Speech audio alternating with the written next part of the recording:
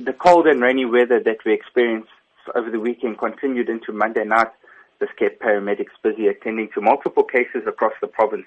There were several crashes across the province. As EMS, we'd like to remind drivers to please change their driving styles when driving in wet and inclement weather.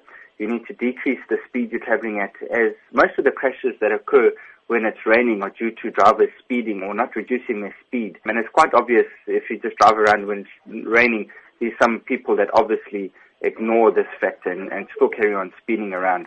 Also, what you can do if you're driving is increase your following distance and switch your headlights on. In terms of incidents that were reported between yesterday and today, what can you tell us about that?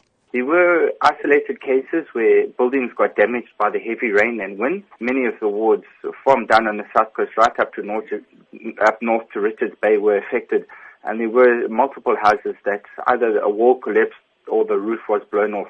Fortunately, however, no fatalities reported due to houses collapsing, but there were some injuries on Monday at about 12 o'clock. 2 children sustained serious injuries when a wall from the house that they were sitting in collapsed on top of them, and these rather large bricks fell and landed on top of them. They were stabilized by paramedics at the scene before being transported through to a community health center and then on again to hospital. As much as weather forecasts indicate that rain is expected to stop from today onwards in various parts of Durban and surrounding areas, the rain still remains quite heavy. What are the precautionary measures for drivers, and that people should remember they should drive when they need to and stay out of the rain? Well, fortunately, from what it looks like, it has started to clear. I'm down on the KZN South Coast, and it's been bright and sunny all morning. However, reports from Durban are that it's still pouring with rain. And even once this cold snap clears up, we're guaranteed to have another at some stage. So we always need to remember that when driving motor vehicles, we do need to change our driving style.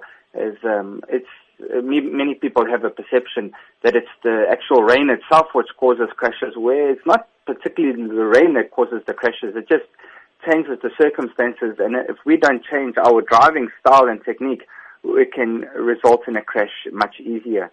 Remember, when the road is wet, it can take nearly twice as long to bring your motor vehicle to stop when there is wet weather. Is that the potholes get covered with rain, and these pools of water, so you can't see any potholes, which results in people driving into potholes and damaging their vehicles. And also, you can get large pools of water on the road, which can affect driving.